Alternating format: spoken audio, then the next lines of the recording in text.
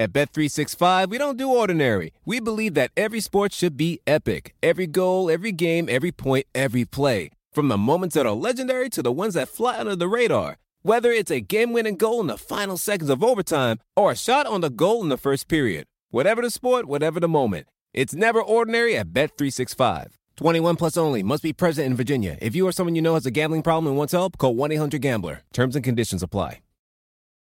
The legends are true. Overwhelming power! The sauce of destiny. Yes!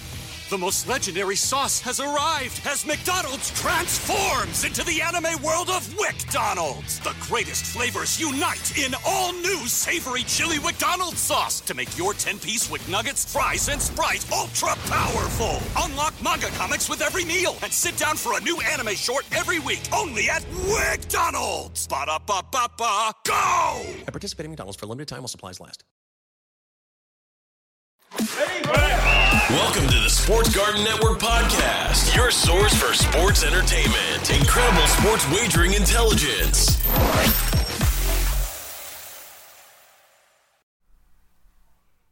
Welcome, sports fans. This is Wagering Week. I'm Tom Barton. That's right, we are Wagering Week. Facebook and Twitter is how you get in touch with us. It is Sports Garden, G-A-R-T-E-N, hashtag S-G-N. 855-4, Garten, iTunes, iHeartRadio, any of our fine syndicated affiliates. That is how you get in touch with us. And guys, we are here. It is week 3. Man, it's already flying. The football season's already flying through. I mean, it seems to happen every single year, and it already is feeling like, here we go. We are already entering week 3. But week 3 starts to represent one of those kind of situations. Look, week 1, you could say, you know what? Week 1's kind of a fluke. Early in the year, I've spoken about it last year. Both number 1 seeds didn't only lose in week 1, they were beaten by a combined 30 points. I mean, they got blown out. Did Green Bay and Tennessee in week 1. The Buffalo Bills lost in week 1. All right, you could correct that. You go into week 2, though, all of a sudden, now this is different, okay? You got to win week 2. You have to win week 2 because 18 teams since 2020 have started 0-2. None of them made the playoffs. That means teams like the Panthers, Falcons, Raiders, Bengals, they're all on uh-oh watch. The Bengals are the first team to start 0-2 after making the Super Bowl since the 2015 Seahawks. So we have that to talk about. Let's talk about some of the 2-0 teams, right? The Giants are 2-0 for the first time since 2016. We have a team like that. You look at some of the feeling around the league, and we're starting to see quarterback changes. We're starting to see quarterback question marks coming up. Obviously, Jimmy Garoppolo is there, which throws a monkey wrench into just about everything, including a lot of these future plays. You start to kind of have a different glance at things when you're talking about certain teams in certain situations going into week 3. Because now it's no longer a fluke. Now, if a team is struggling offensively, it's not, well, it's game 1. No. You struggle 2 games in a row, you start to think, well, maybe this is kind of the new direction of the team. Because we all still are thinking about last year. We all still have it in our head that last season and what teams did last year still matter, and they don't. It only matters what you do this year, right? A team like the New York Giants, which I bring up, look, the Giants are sitting here at 2-0. We all still are remembering what they were last year, but they have a new head coach. They have a new direction, a lot of new players on that team, and now they're sitting here at 2-0. They're not the same old Giants. The New York Jets that are flying all over the field, throwing it 59 and 44 times in back-to-back games. Well, it's a new direction. It's a new kind of team. May not yield tremendous results, but it's different. In Miami, it's a different kind of team. And we had how many huge fourth quarter comebacks already in the first 2 weeks. So no lead is safe. These are all things that as a sports bettor, we have to adjust our mind. The biggest thing that they talk about in sports is adjustments. Whether it be halftime adjustments, in-season adjustments, whatever it is, you have to adjust. You can talk about it from a baseball perspective, pitch to pitch, batter to batter. You have to adjust. You have to kind of figure out your game. In football, it's the same thing. All right, okay, well, we got to adjust at the half. We have to change it up. Oh, they're doing something different. Let's adjust. Well, as a sports bettor, it's the same thing. You've got to adjust what you believed you had, adjust what you believed you thought you knew, and turn it into what you actually are seeing with your own two eyes. And we did speak about this last week, the overreaction against actual reaction. Well, this is something real, so we have to pay attention there. All right, let's get into the games right away here. Steelers, Browns. The Steelers are now going to be underdogs for 3 straight weeks. This line is all the way up to 5.5. People are all over the Cleveland Browns after their absolute meltdown. I think one of the things that you have to make sure that you take into account in this game is simply the idea that how, I mean, are we sitting here and really thinking to ourselves, how can Cleveland come back from the devastating loss that they had? Nick Chubb, who scored 3 touchdowns in the game, sat at his locker and was saying the loss was his fault because he didn't go down and he scored a touchdown. I mean, that's the mentality of a losing organization, of a loser team, and that's the Cleveland Browns. Now, through 2 weeks, the Browns and the Steelers, they each played 2 games. All 4 of those games have been decided by 3 points or less. This is a series that you think to yourself, okay, the Steelers absolutely dominated, but it's Ben Roethlisberger that dominated, and people talk about Roethlisberger dominating, and it's Roethlisberger this, and it's Roethlisberger that. And the reality is that Tomlin was on the sidelines as well. Mike Tomlin is now 41-24 as an underdog. He absolutely crushes it as an underdog. Now, he did lose last week. Steelers were getting 2.5 points, but even in that game, Gunnar Olszewski, the special teams player, muffed that punt. If not, the Steelers probably win that game and certainly cover. They only lost by 3 in a game that they played terribly. Mitch Trubisky threw for just 168 yards, and that's kind of how he's looked. I mean, he just has not looked good. The Browns, we know what they're going to do. They're going to run the ball. They rushed 184 yards and 3 touchdowns. Okay? They lead the league in rushing yards and second only to the Eagles in rushing touchdowns. We're going to see that. They're going to run. They're going to run the ball right up the middle. A guy like Myles Jack, who's got 14 and 10 tackles in the first 2 weeks, vitally important in the middle. Can't get run over, right? Myles Jack's got to clog that hole. That's what the Steelers need. The underdog is 4-0 against the spread the last 4 meetings, by the way, in this matchup. Again, tough divisional matchup. You expect close games. Cleveland at home, 1-5 against the spread the last 6. Okay, but they do have a tendency to play well on Thursday night games. They get a lot of Thursday games for whatever reason. It always seems like the Texans, Jacksonville, Cleveland, these are the Thursday night games. But they get another one here. They're 8-3 against the spread on Thursday night games. They always perform well, it seems. The Steelers, for their against the spread numbers, how about this? They 3-1-1 against the spread the last 5 games overall, 4-0 against the spread the last 4 games against a divisional opponent. They own that division. And a lot of that is Tomlin. You don't have to like Mitch Trubisky, and you don't have to like this Pittsburgh team to think that they could play well in a Thursday night matchup against a team that's just going to run the ball. I mean, look, this has 2017 written all over it, and the total will tell you that. The total is under 40, 39.5. They expect a lot of running. They expect a close game, and I do too. I don't expect much from Mitch Trubisky at this point, and I think that the cheering of Kenny Pickett, that, by the way, the Steelers said, oh, we didn't hear that. Yeah, that only means that the Pittsburgh crowd's going to get louder next time. Kenny Pickett should probably be the starter. Just throw him into the fire at this point. But a lot of this is also Najee Harris, who just is not creating afterwards. He's got a negative 41 run differential, which means he's supposed to be minus 41 yards. I read a ridiculous stat that Joe Burrow has actually been sacked for more yards lost than Najee Harris has gained. Najee Harris looks terrible out there, and you could blame the offensive line, but if you're the lead back and a guy that is supposed to be Najee Harris, you've got to make contact afterwards. This Cleveland defense we thought was going to be good. We thought this Cleveland defense was going to be a good defense. They haven't been, especially against the Jets. To lose that like that to a Joe Flacco-led team, and I know it's a new Jets team, but come on, Myles Garrett could not get home. And if you are looking at this Cleveland defense and thinking that it was what it was last year, you're sorely mistaken. I'm shocked that this line went up from 3.5 to 5.5. I just think we're going to get a close game. All right, let's go to Sunday. Saints, Panthers, another divisional matchup here. Panthers are 0-2. They're 0-2, but they've lost by a combined 5 points. Carolina's right in these games. I mean, they just are. The Saints are a 3-point favorite in this one. It is the proverbial 3-point favorite. Jameis Winston has like 4 broken bones in his back, but he's playing and he's out there. Alvin Kamara probably not going to play this week. So you're starting to look at the Saints are a wounded duck. The Panthers are just not playing effectively well.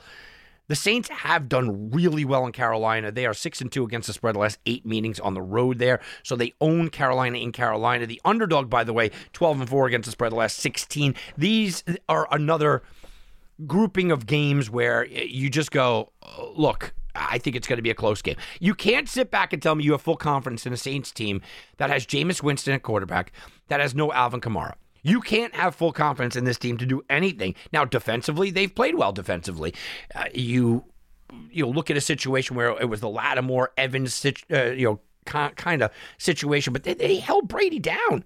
I mean, they held that offense down. And I don't care how many problems the Bucs have. You do that against anybody, it doesn't matter. It's an impressive defensive performance by the Saints. And the Panthers, look, they haven't been bad defensively. Brian Burns is a beast. Jeremy Chin hasn't had a great season to start. I think they're using him wrong. They're using him more in coverage than in the box, and he's an in-the-box safety. But I still think that the Panthers have an explosive defense. Here goes another one of those games where, can I see 2017 all day long? Yeah, I certainly can, especially with the injuries that we're talking about. How about a bad game here? This should be an ugly, ugly game. Bears are giving 3 to the Texans. Texans are 0-1-1. Bears are 1-1. Look, I have followed the Texans in week 1. Told everybody, not only did I put them in my Westgate contest picks, I also told everybody on the air, look, I like the Texans. At the time, they were plus 8.5. It went down to plus 7. It didn't matter. I was in Vegas. I put them on my ticket. I made money off of them. Last week, I said, 10 points, it's just too much. I mean, Denver could win, but I kind of like the Texans to play close. I feel like this is another spot against the Bears here where the Texans are the underdogs, and I'm going, I don't know if they win, but I can't give any points with the Chicago Bears. I just can't. Look, I'm a Bears fan, guys, and I can't give any points with this team. Houston's defense, a defense that I said in the preseason, well, their offense might be okay, but in the preseason I said, can you name 3 defensive players on this team? Well, they're starting to make you know their name. Derek Stingley Jr., their first-round draft pick, looks phenomenal out there, and teams just keep testing him, and he keeps going, okay, I'm coming up, I'm stepping up to the test. They were able to shut down Russell Wilson in the Broncos offense. They held them to just 16 points. Now, again, that was a lot of problems about Russell Wilson, but Houston looked good. Houston looked good against Indy. And you look at Denver and Indy in a different light than you did a couple of weeks ago, but it's still an impressive feat. The Texans, by the way, they are 5-1 against the spread over the last 6 games. People keep doubting them, and they keep coming up. You also have to take into effect there is a little bit of emotion in this game. Yeah, Lovie Smith is going to return. Lovie Smith was fired from the Chicago Bears after winning 10 games. As a Bears fan, I was screaming, why would you get rid of Lovie Smith? Since then, they've been through a collection of stiffs at head coach. They haven't been able to find it. Lovie returns with the Texans in a chance where he can win. Don't downgrade that. The players know it. Lovie knows it. His staff certainly knows it. Then you look at the Bears. Look, the Bears are very simple. They are a talented defensive group. I like these young kids. Brisker looks good. Fuller's replacement looks pretty good. Jalen Johnson is a lockdown corner. Roquan Smith, he hasn't played well. I'll be honest with you. He's got the numbers. He hasn't played tremendously well. Robert Quinn has played great. Murrow in the middle. Defensively, they got some stuff working in Chicago. It's a young group, but defensively, they have things working. They really did stifle Green Bay. I mean, Green Bay was able to run on them, but they stifled Green Bay for most of that game. And they had a chance in that game to kind of scare the Packers because of that great defense. Offensively, they just can't do anything. By the way, Justin Fields was in. That was a touchdown. We know that. But overall, Justin Fields, they're just not letting him be the guy. And you start to wonder, a new coaching staff, new kind of situation, new general manager. This isn't Justin Fields. This isn't the guys that wanted Justin Fields, we'll say. And they're not letting him be Justin Fields. I wonder what's going on in practice because Justin Fields, 17 attempts in the crazy wind, rain, and slosh. You go, okay, all right, I could live with that, but okay. Then 11 attempts when you're trying to catch up against Green Bay. 11 attempts. The Bears have completed 10 passes or fewer 2 weeks in a row. You cannot go with the Chicago Bears in this spot, no matter what. I don't love the Texans because I don't think they could do what the Bears are vulnerable at, but man, how can you dare take the Chicago Bears? Cole Kmet has 0 fantasy points in the first 2 weeks, right? Cole Kmet had one target last week. Where has he gone? Darryl Mooney, just absent. Well, when you complete less than 10 passes, I guess that's what you expect. How about Chiefs and Colts? Chiefs look fantastic. I told you guys all offseason long, everybody I spoke to laughed about the notion that Tyreek Hill was a big difference maker. They said it doesn't matter. He's going to spread the ball around, that being Patrick Mahomes, and that's exactly what he's done. 2-0. The Colts are 0-1-1, and they really should be 0-2. The Colts have looked absolutely terrible. They have nothing working offensively, and I screamed to the hilt about their defense. They lost their defensive coordinator. They lost assistants. They lost their middle linebacker. They lost all 4 of their starting defensive backs. You can't just assume that this Colts defense is going to be the same, but offensively is where they're struggling. Matt Ryan looks old. Suddenly, he looks like the bad fit there. They forgot Jonathan Taylor was even on the team, apparently, and Michael Pittman's been out, and it looks like Michael Pittman's going to be out. This opening line was 2.5. Okay, that means the line before the season began, it was 2.5. Jumped up all the way. It's sitting at 6.5 right now. That is dramatic that people are realizing how bad this Colts team can be. The Chiefs, meanwhile, get an extra couple of days of rest here. Following a win, the Chiefs are 9-3 against the spread the last 12 games, so they give them a little extra time. We know... after a win, the Chiefs start rolling 9-3. Indy 0-4 against the spread the last 4. They have not played well, and people just continue to overrate them. Kansas City, though, is not a great road team. Since 2020, they are 8-10 against the spread. They are not a great road team. If you want to look for something here, I think that the over-under is a little light. It's set at 49.5 or so. The over in Chiefs games, road games, 11-7, and they average about 53 points per game. If the Colts are going to do anything here, they've got to get on the scoreboard. Teams that get shut out the week before generally are the fade team. They're generally kind of that team that you're going away from. Not in this spot. I think you need to sit back and you have to score not only some points, but a bunch of points in this spot. Lions 1-1, Vikings 1-1. Vikings are still 6-point favorites at home. Look, Kirk Cousins, he does what he does, which is lose in prime time. Kirk Cousins is now 2-10 on Monday Night Football, the worst record in history for anybody that's played and started at the quarterback position 10 times on Monday Night Football. He's 2-10, miserable. But he does well at home, and he does well against the Lions. The home team is 4-1 against the spread the last 5 meetings. The Lions are playing well. The Lions are that team you don't want to give points to now because they seem to always play close. They come back. They cover. They were against the spread darlings last year. They seem to be doing it again here. The Vikings, though, they're good at home. They've covered 4 of the last 5 games at home. They play well there. And you could look at the Lions and say, look, they've put up 35 points in back-to-back games here. That's the first time they've done that since 2011. But they were a team that, they're getting away from their identity to get those 35 points. Well, that could be dangerous, and that could also be fall into the Vikings' favor because they're going to be able to get after them with Danielle Hunter and whatnot. I think the key to this game is not Justin Jefferson, who is going to feast on those weak cornerbacks because the Lions do have some very weak corners. Justin Jefferson is going to feast. Thielen's going to get his. Osborne will get his. And Kirk Cousins will throw for 300 yards and look good. I mean, we know that. But I think the key to this game is Dalvin Cook. Dalvin Cook is averaging 5.5 targets per game. Okay? So Dalvin Cook is now more than just a guy that's running into the middle of the line and being able to create. No, he's getting out in space, and you get him the ball out in space. That's always a pretty good thing no matter what. This is one of those spots here for me that I expect the Vikings to have a big game, a big bounce-back game on Monday night. But I am weary because it is a road game. I don't like giving up 6 points in a road game. If you're in one of these Survivor contests, I think the Vikings walk away with a win, and the Detroit Lions seem a little bit overhyped right now. Detroit has gone out there. They were getting their doors blown off by Philly. Oh, wait, they came back and barely made it a game. Okay, you know what? But let's not forget that they were getting their doors blown off. Against Washington, they had a huge lead, and then Washington started kind of coming back. I think that this is the Lions team that you're going to get. It's going to be a lot of ups and downs. It's going to be a lot of kind of, wait a minute, yeah, they're almost in the game. But they have shown us now for 2 years, right? We're going on to year number 2 of Dan Campbell, that this team is a great covering team. If this line was like 3, 2.5 or 3, I'd be all over Minnesota. And like I said, I think that they win. I'm going to put them in a picks contest. I may put them in a contest for the survival pool. I think that they win the game because they are at home, and Kirk Cousins does do well at home. But against the Lions in this spot, I just hate laying that 6 points. They've gotten to that point where the Lions are a scary team when you're talking about covering.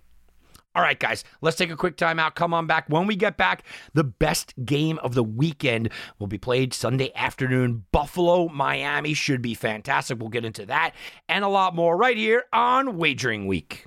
At Bet365, we don't do ordinary. We believe that every sport should be epic. Every goal, every game, every point, every play. From the moments that are legendary to the ones that fly under the radar. Whether it's a game-winning goal in the final seconds of overtime or a shot on the goal in the first period. Whatever the sport, whatever the moment. It's never ordinary at Bet365. 21 plus only. Must be present in Virginia. If you or someone you know has a gambling problem and wants help, call 1-800-GAMBLER. Terms and conditions apply. The legends are true. Overwhelming power! The sauce of destiny. Yes! The most legendary sauce has arrived as McDonald's transforms into the anime world of WickDonald's. The greatest flavors unite in all new savory chili McDonald's sauce to make your 10-piece Wick Nuggets, fries, and Sprite ultra-powerful. Unlock manga comics with every meal and sit down for a new anime short every week only at WickDonald's. Ba-da-ba-ba-ba, go! At participating McDonald's for a limited time while supplies last.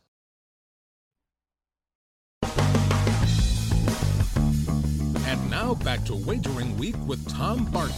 I'll bet you $20 I can get you gambling before the end of the day. No way. I'll give you 3-to-1 odds. You're on. What are the odds?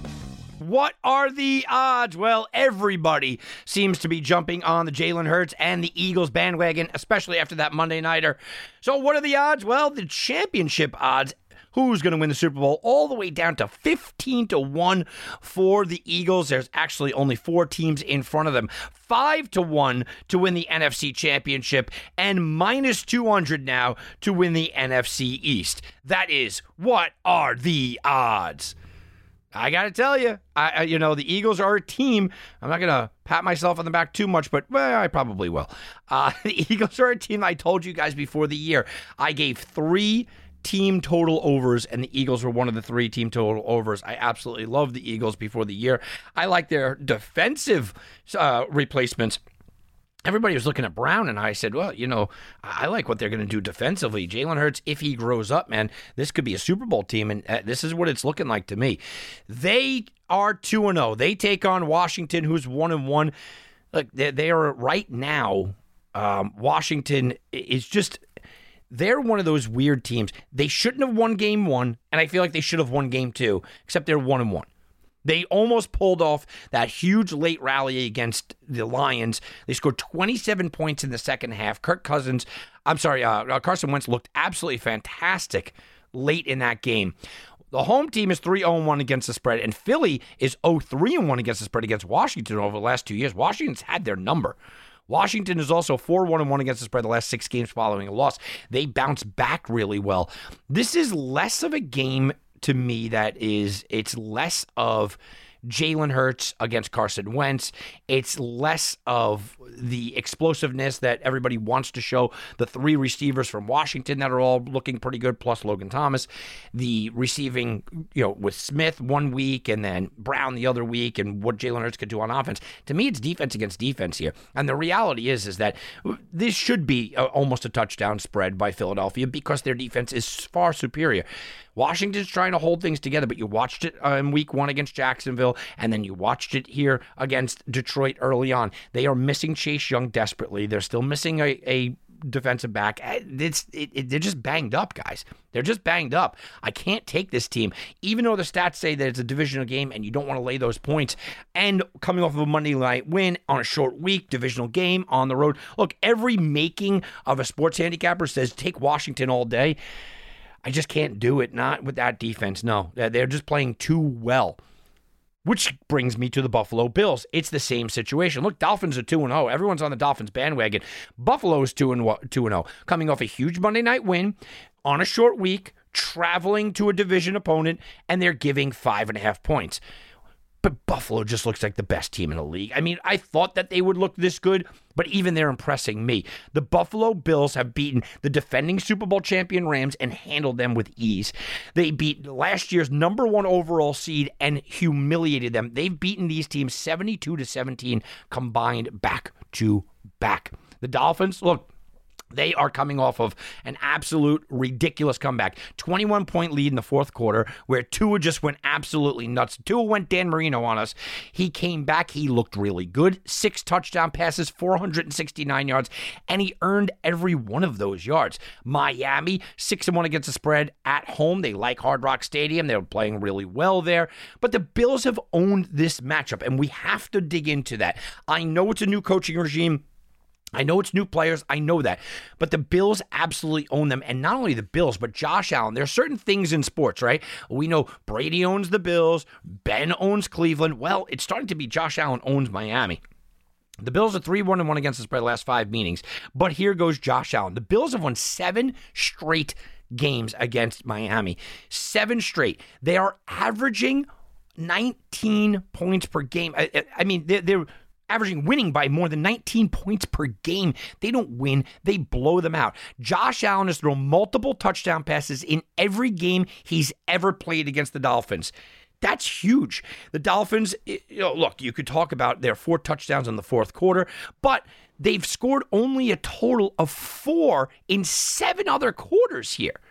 Okay, so we're going back to the history here. Bills, 9 straight games scoring 27 or more points dating back to last year in the playoffs. 31-41 this year, 30-plus points in 4 straight games. Their offense is just unbelievable. And since 2020, you start to look at how much they own it. Look, the Bills are just that team. The Bills are not staying. You're not containing the Bills. This Dolphins defense, we talk about the comeback, and the comeback was great, and we have a good time with the comeback. Oh, that was fantastic on the Dolphins defense to come back. Yeah, you know what? The Ravens still put up nearly 40 points on you, okay? And the Ravens can't run. And the Ravens, for most of the game, can't pass. I mean, you're looking at this game, and you're going, the total set at 53. I have to wait for the Bills' injuries because guys like Micah Hyde got injured. Of course, somebody got carried out in an ambulance. Their nickelback, he's going to be okay, actually, which is good. I mean, they had a lot of injuries to the defensive backs, and I think that if you have Hill and Waddle, you expect them to score. The Bills are holding teams to just 17 points per game this year. I think that it will be a high-scoring game, but in a high-scoring game, do you want Allen or do you want Tua? I know the line is a little hefty. I know they're coming off of a Monday night blowout. I know that they're on the road. I know it's a division game. I get all that, but this seems like just a Bills juggernaut that will not have that slip-up game. Ravens, Patriots, both of them sitting at 1-1. Ravens feeling like they should be 2-0. Ravens are 3-point favorite. Look, what can you say? They just absolutely collapsed. I mean, they collapsed. They let a 21-point lead go by the wayside, and they cannot run the ball. Lamar Jackson looks great. I told you guys I liked him for the MVP. He had 3 touchdown passes. He rushed for almost an 80-yard touchdown, 79-yard score in that one. Baltimore is 7-3 against the spread the last 10 games. After a loss, they bounced back really well. Harbaugh has had plenty of success against Belichick, but it is up in Foxborough, and the Patriots are that team. Last week, I told you I liked the Steelers. I leaned them, but they were dangerous to me, and I didn't understand the spread. Myself and my partner Tim and my Vegas show were sitting back talking, why is the spread like this? We don't believe in traps, but this seems trappy. This was a weird one. Well, the Patriots do what the Patriots do. Win gross, ugly, weird games where Mac Jones was injured and they needed a special teams play to kind of seal it away, but that's how they win. They're a dangerous squad here, guys. So I like the Ravens. It's 3.5. I like the Ravens. I hate the hook, and it's still up in Foxborough. How about Bengals and Jets? Bengals are 0-2. Here's another one. Another one of these things where I saw it coming. I told everybody that would listen, Bengals are going to have a down year this year. Bengals are not making the playoffs. I came back and I said that in July, and I repeated it in August. And then right before the game, right, that Saturday night before opening kickoff, I said, guys, the Bengals are going to be down this year. And I got so much pushback on the Bengals. Oh, come on, Tom. Look, they're 0-2, and they look as bad as I thought that they would look. I mentioned it earlier. Joe Burrow has more sack yardage lost than Najee Harris has running. I mean, Joe Burrow took 6 more sacks last week, 7 in the first game. Through 2 games, he's taken 13 sacks. He has 4 interceptions. He lost a fumble. He's averaging 4.6 net yards per attempt. Joe Burrow looks terrible. But it's not necessarily his fault. It's the offensive line. Now they take on the New York Jets. Well, in New York, Cincinnati does not play well. Everybody remembers last year. I know it was a Super Bowl team. They lost to New York. And the Bengals are 1-5 against the spread in New York, or New Jersey, we'll call it East Rutherford. They just don't do well there. The New York Jets, meanwhile, they're throwing the ball all over the place. 59 attempts in the first game, 40-some-odd attempts in the second game. I mean, Jeff Flacco's just throwing it all over the place. And they have some players here. They beat up on a Browns team that we thought that they had a good defense. They ran around. They scored 2 touchdowns following the 2-minute warning. It was improbable by the New York Jets, but should we put so much into it? Because the Jets are 2-5 against the spread the last 7 at home. 1-5 against the spread the last 6 games following a win. They don't win consistently. They don't win back-to-back. It's just one of those teams that I have a hard time taking, even if you're giving me 6 points in this spot. I have a hard time believing in the Jets. I still do. I think Joe Flacco gives them a little bit of juice here. If there's something I'm looking at, look, the over-under set at 44.5. I don't understand this at all. The Bengals are going to score points. I mean, you could talk about the Jets all you want. Nick Chubb ran wild on them. Absolutely wild on them. The Baltimore Ravens didn't go crazy, but they still scored nearly 30 points on them. Cincinnati's going to take their sacks, but Joe Burrow's going to get his. For me to sit back and think that the Jets are going to hold the Bengals to under 20 points, that's foolhardy. I think that the Bengals score into the mid-20s or upper 20s. And if I think it's going to be a close game, the Cincinnati defense has not performed well. I think the Jets are good for like 20. So I have this game absolutely, sitting there in a real good position to not only go over, but this game could be played well over. The Bengals could get into the 30s and the Jets into the high 20s, and this becomes a laughing over. I'm surprised that the line is set so low. How about Raiders, Titans, 0-2 against 0-2?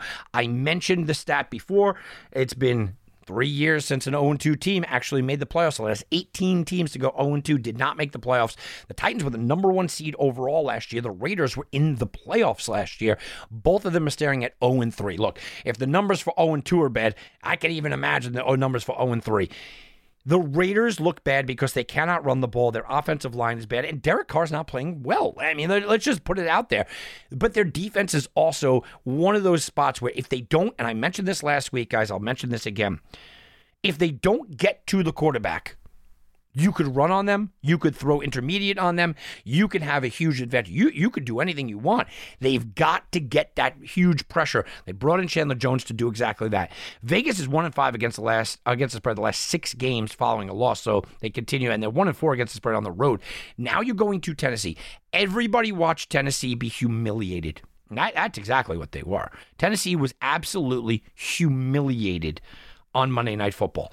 They were dragged up and down the field by Buffalo, humiliated on national TV. The Buffalo Bills had their replacement players in. I mean, all of them, not only just the quarterback, all of their replacement players in by the 4th quarter.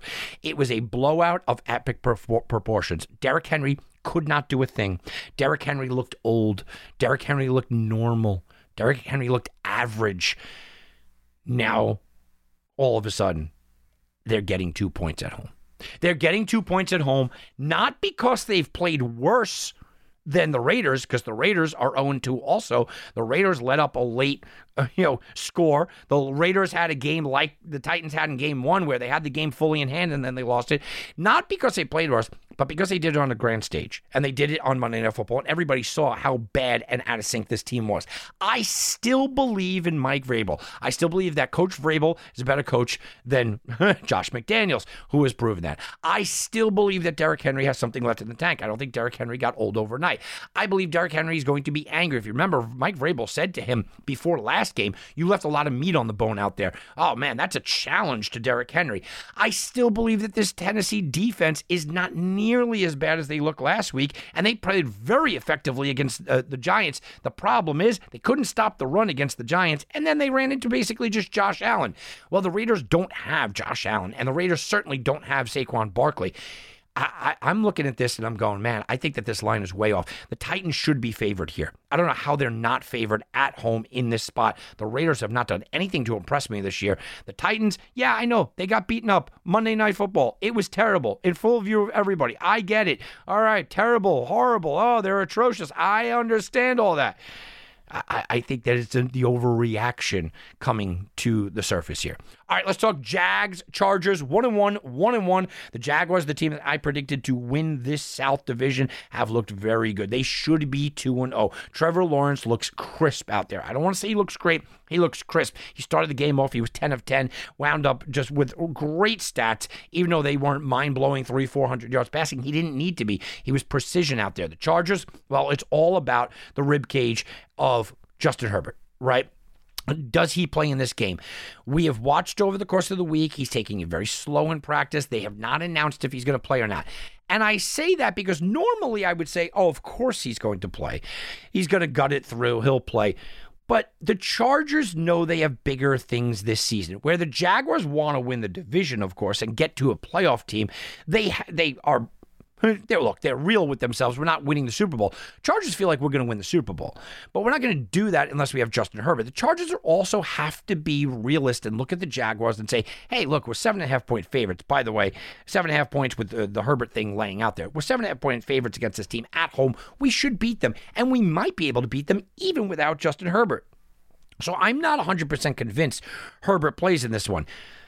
But even banged up, he looked pretty good. 7.5 is a lot, though. Jacksonville is 0-5 against the spread the last 5 road games. It's a new Jacksonville team, and the Chargers 7-3 against the spread. After a loss, they bounced back really well.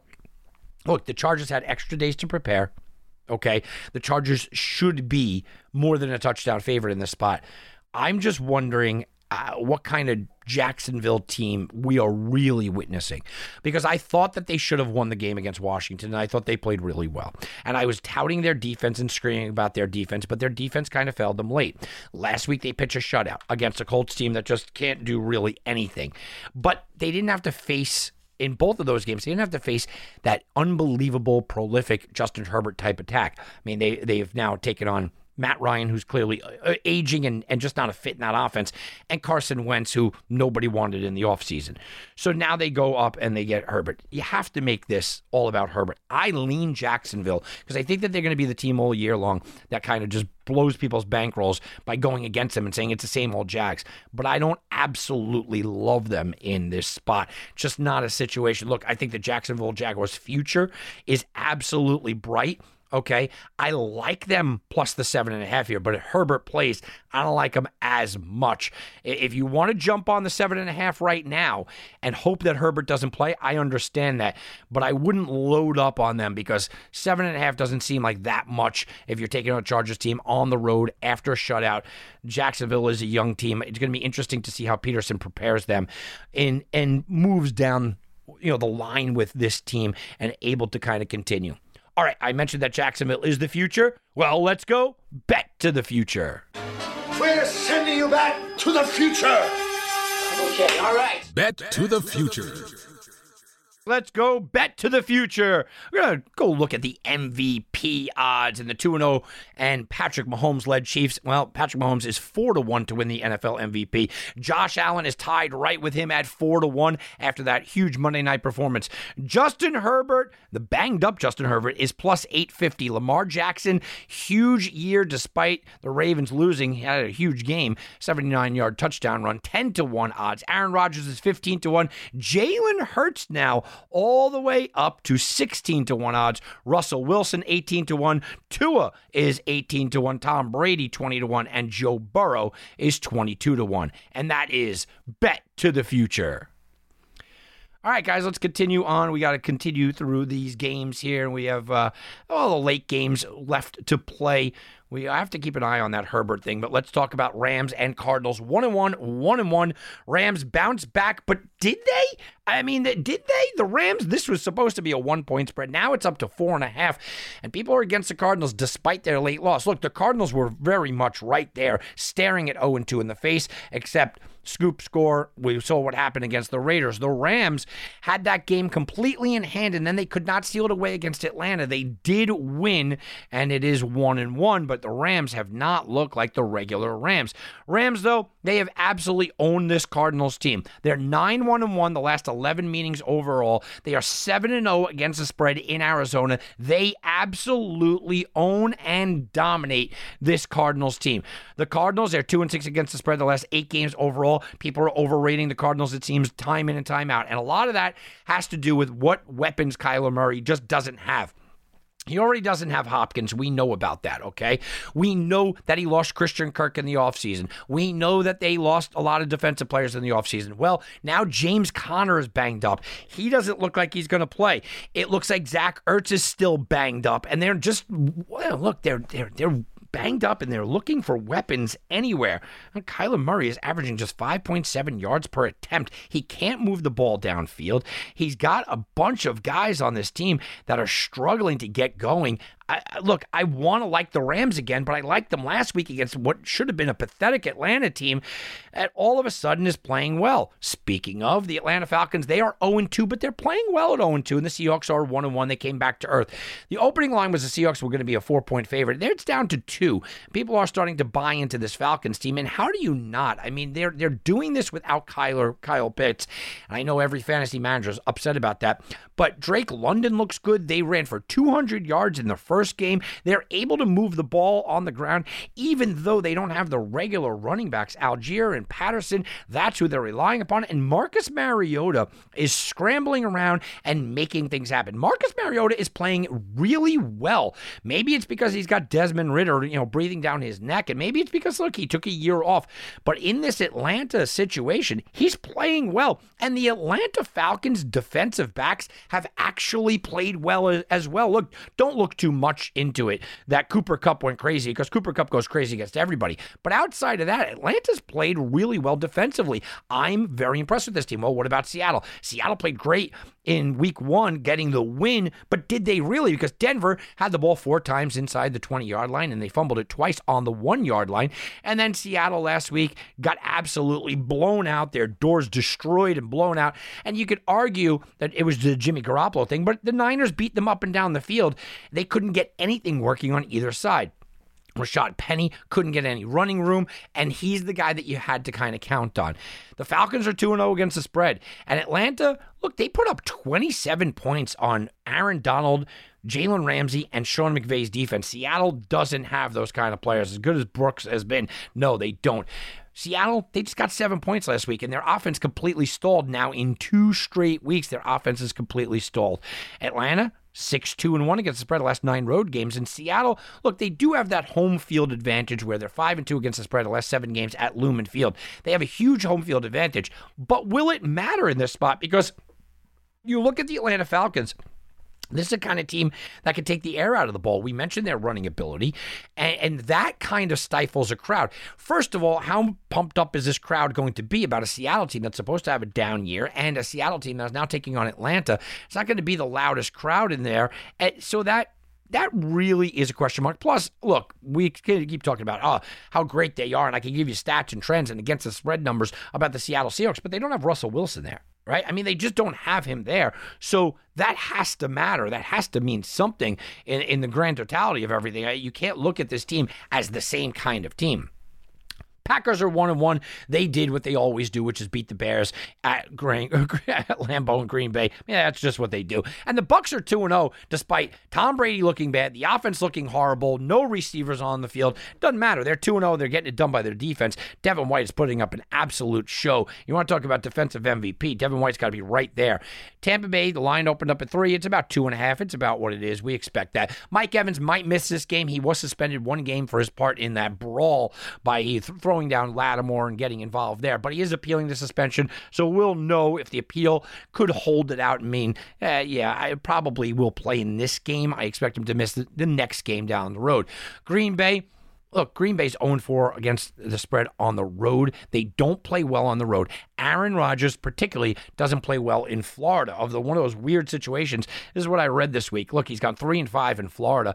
He's 0-2 in Florida since 2020. He's thrown 4 interceptions, and he's only thrown 6 interceptions in 30 games outside of Florida. So he just doesn't like it.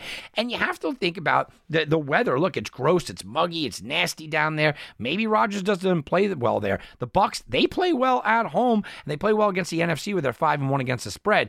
Rodgers 1-3 all-time against Brady. This is going to be billed as Brady against Rodgers all day long. It always is. I get it. They need to sell subscriptions. They need to sell the TV viewer. They need to sell advertising. I get why it's going to be billed as, oh man, it's Aaron Rodgers against Tom Brady. But it's not really. Look, they're both of these defenses are leading the way. And not only the defenses, it's also the running attack. We've got to look at what they can do on the ground. Leonard Fournette is tearing people apart. Leonard Fournette is the main cog here. Look, you're missing 3 offensive linemen. Mike Evans might be out. Godwin is banged up. They went out and picked up Cole Beasley this week because they just don't even have enough receivers to field a team with Julio Jones being out. Tom Brady's looking for weapons. He's looking for something. He's looking for anything to help him out there. Tom Brady's going back to pass, and he's just trying to fire it away right away so he doesn't get killed. The offensive line's a problem. So what are they doing? They are running with Leonard Fournette. They're getting him out in space. They're using him a lot more effectively, and it is helping this whole situation that you have with Brady and what's going on. Well, on the other side, it's the same thing. The Green Bay defense is fantastic. Green Bay defense is stepping up, but it's also the running game where we watched against the Bears. Aaron Rodgers didn't light the Chicago Bears up, and Aaron Rodgers in week 1 was absolutely pathetic, and it was just run all day. Dillon and Jones, and they're becoming that defensive-minded team, that running ball control team, and it looks like so is Tampa Bay. This is 2 Hall of Famers battling each other. Most people think it's 2 top 10 quarterbacks all time. Some people think it's 2 top 5 quarterbacks all time battling each other. The over-under is set at 41.5. It'll tell you the state of what these 2 quarterbacks are really dealing with. It's no more gunslinging. It's no more up and down the field. It's no more high flying. It's run the ball with Fournette, run the ball with Dillon, run the ball with James, and play superior defense. And both of these teams are doing exactly that. All right, let's talk Niners, Broncos. By the way, I'm going to have some guys on from 95.7, the game in San Francisco, on this week on Wanna Bet Weekend Edition Sunday to talk about the Trey Lance, Jimmy Garoppolo situation. Niners come in at 1-1, Broncos come in at 1-1. You can sit back and kind of have this conversation all you want about who should have started, what the situation was, but you had to feel by watching that game, just the team gel around Jimmy G. We talked about this in the preseason. I think the team wanted Jimmy G. I think that Trey Lance was kind of forced down their throat. And I think that you look at Trey Lance and you go, yeah, he's uber talented, but this is a veteran-laden team that believe that they're winning a Super Bowl this year. They believe that their window to win a Super Bowl is right in front of them, and they don't want to be led by a guy like Trey Lance, that he's the future, but we're talking about the now. So Jimmy goes in there. I think San Francisco got a spark, and the line shows it, by the way. The Niners were +2. Now they're -2, 1.5 or 2, depending on where you're looking against this Broncos team. San Francisco, 6-1 against the spread the last 7 games, 4-1 against the spread the last 5 road games. So they play well. We know Shanahan. We know the Denver connection. That, look, it's not going to be played up anymore really big, but it's still got to last out there. This Broncos team is a mess. Their offense looks terrible. They managed just 16 points against Houston after what they just did against Seattle. You might look up, and I know that Houston's played well and Seattle's played well, but it's still very possible that at the end of the year, you look up at defensive rankings and you're going to watch Houston and Seattle be in the bottom 5. Okay? And the only reason they're not dead last might be because what they did to the Broncos. Nathaniel Hackett's a disaster. The Broncos are 0-2. Russell Wilson looks lost. Nathaniel Hackett's terrible. I screamed and yelled about Nathaniel Hackett the day that he was hired. And people said, well, you're just a Bears fan. You just hate him because he's from Green Bay. No, the guy is a clown. He's a terrible, terrible coach. He lost the first game, and we all saw exactly what happened in the first game. But in the second game, look, they had to take a timeout. because the punt team wasn't out there. Russell Wilson looks confused. It was a disaster. Javonte Williams was averaging 6.7 yards per carry at that point in the game, and they decided to give a carry to a guy that didn't get a carry all year and try to convert a crucial 3rd down and 1. Didn't get it done. Javonte Williams is averaging 5 yards per carry right now. He only got 15 carries in the entire game. It doesn't make any sense. Russell Wilson completed 45% of his passes, and they just kept letting Russ cook. I mean, that's what they're doing here.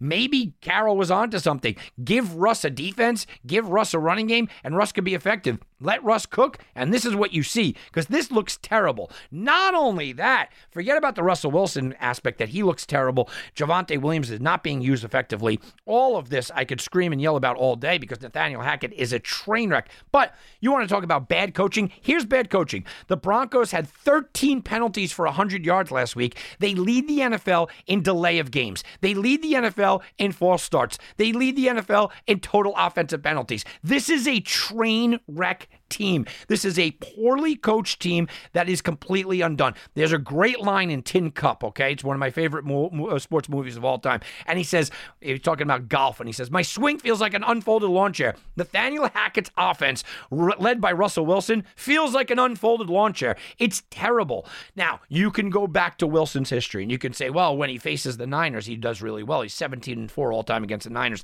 This isn't the Seahawks defense. This isn't the Seahawks with Russell Wilson. There's nothing that the Denver Broncos have shown you to say that they should even be considered in this game, but we do know the talent, and I will go back to that talent level often here. The talent is certainly there. Russell Wilson has those guys. Now, Jerry Jeudy going down certainly hurts, and I don't know if KJ Hamler is going to be back in time for this one, but the talent is certainly there. Williams and Gordon are both talented players. Albert O still has plenty of talent. Wilson himself has plenty of talent. Courtland Sutton is a number 1 receiver. They have talent, and defensively, by the way, Chubb is talented. Surtain is one of the top 10 corners in the league. They have the talent, but they are being led by a clown. On the other side, look, San Francisco, they're also banged up. George Kittle being out is a major problem because of their blocking ability. They also lost Eli Mitchell. They also lost the rookie running back behind him. So it's going to be Jeff Wilson. They're calling up Mason. Sermon's gone. They're calling up Mason from the practice squad basically to be the number 2 there on a run-first team that's missing a blocker, a run-first team that's now on a backup to a backup and running backs. You could be giving the ball to a 5th stringer back there, and Jimmy Garoppolo is not exactly fleet of foot. So there are problems on both teams here, and I get that Denver should be the home favorite because, look, they are at home and it makes sense, but I'm telling you, you cannot get me to go and bet on a Nathaniel Hackett team. No way. And this is not out of the ordinary. This is kind of what I expected. I thought Denver had enough talent to squeak into the playoffs, but people that were talking about the division, people that were talking about the Super Bowl, like, do you know who the coach is? I mean, do you know who the coach is? Because this guy doesn't know what he's doing. All right, let's go to Monday night. A lot of Cowboy fans are going to say that this guy doesn't know what he's doing with their head coach. But the Cowboys are 1-1. Giants are 2-0. Cowboys avoided that dreaded 0-2. And Cooper Rush played well. Look, this line opened up with the Cowboys were supposed to be 3.5 point favorites. Now it's the Giants as a 3-point favorite. It has completely flipped the script, obviously, because Dak is out. And when I saw Dak go down, I said, okay, I can't wait to see what the market's going to do here because Cooper Rush can play in this league. The last time we saw Cooper Rush, he came back against Minnesota. He looked really good, targeted CeeDee Lamb all day long, and he got the win, a comeback win. Well, he played well. Cooper Rush threw for 235 yards. He had a touchdown. He played well, and once again, Cooper Rush did something that you expect him to do. He got the win. He got the win. Now, you look at the Cowboys and you go, what kind of team are they? Well, they're defense first team. They're going to start running with Ezekiel Elliott. I said Pollard had to be part of the game plan more, and they did. And the Dallas Cowboys defense has been fantastic, okay? Cowboys might be 1-1, right? But they do have one of the best defenses in the league. Over the past 2 weeks, they held the Buccaneers and the Bengals, all right? Yeah, I know that they both have offensive line problems, but they held the Bucs and the Bengals both to under 20 points. No matter who you're facing, that is absolutely huge. The Dallas Cowboys also absolutely own this series. In the last 10 meetings, Dallas has won 9 of 10. Right? Dallas has also 8-2 against the spread over that span. And they're 4-1 against the spread in New York. Now, you can sit back and tell me it's a new New York team because the Giants are certainly 2-0. And Brian Daboll has them perfect against the spread 2-0.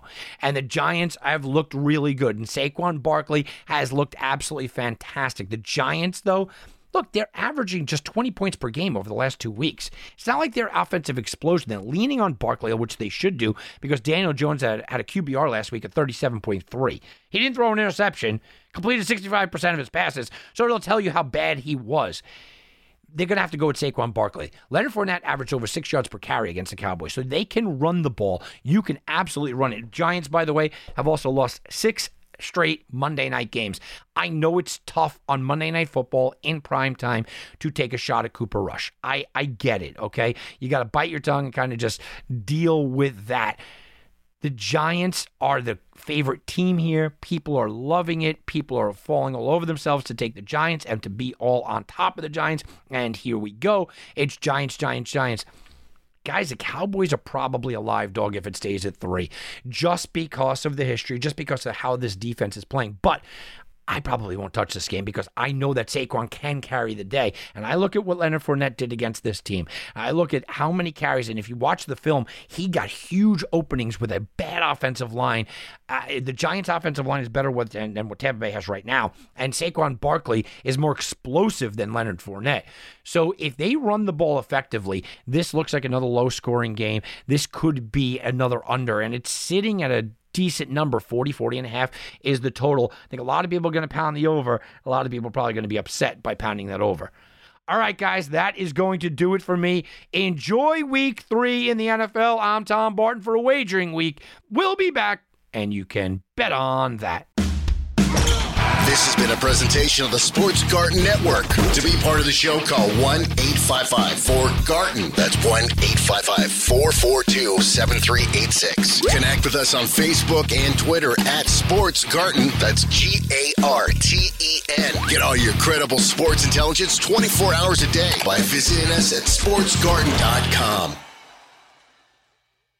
At Bet365, we don't do ordinary. We believe that every sport should be epic. Every goal, every game, every point, every play. From the moments that are legendary to the ones that fly under the radar. Whether it's a game-winning goal in the final seconds of overtime or a shot on the goal in the first period. Whatever the sport, whatever the moment. It's never ordinary at Bet365. 21 plus only. Must be present in Virginia. If you or someone you know has a gambling problem and wants help, call 1-800-GAMBLER. Terms and conditions apply.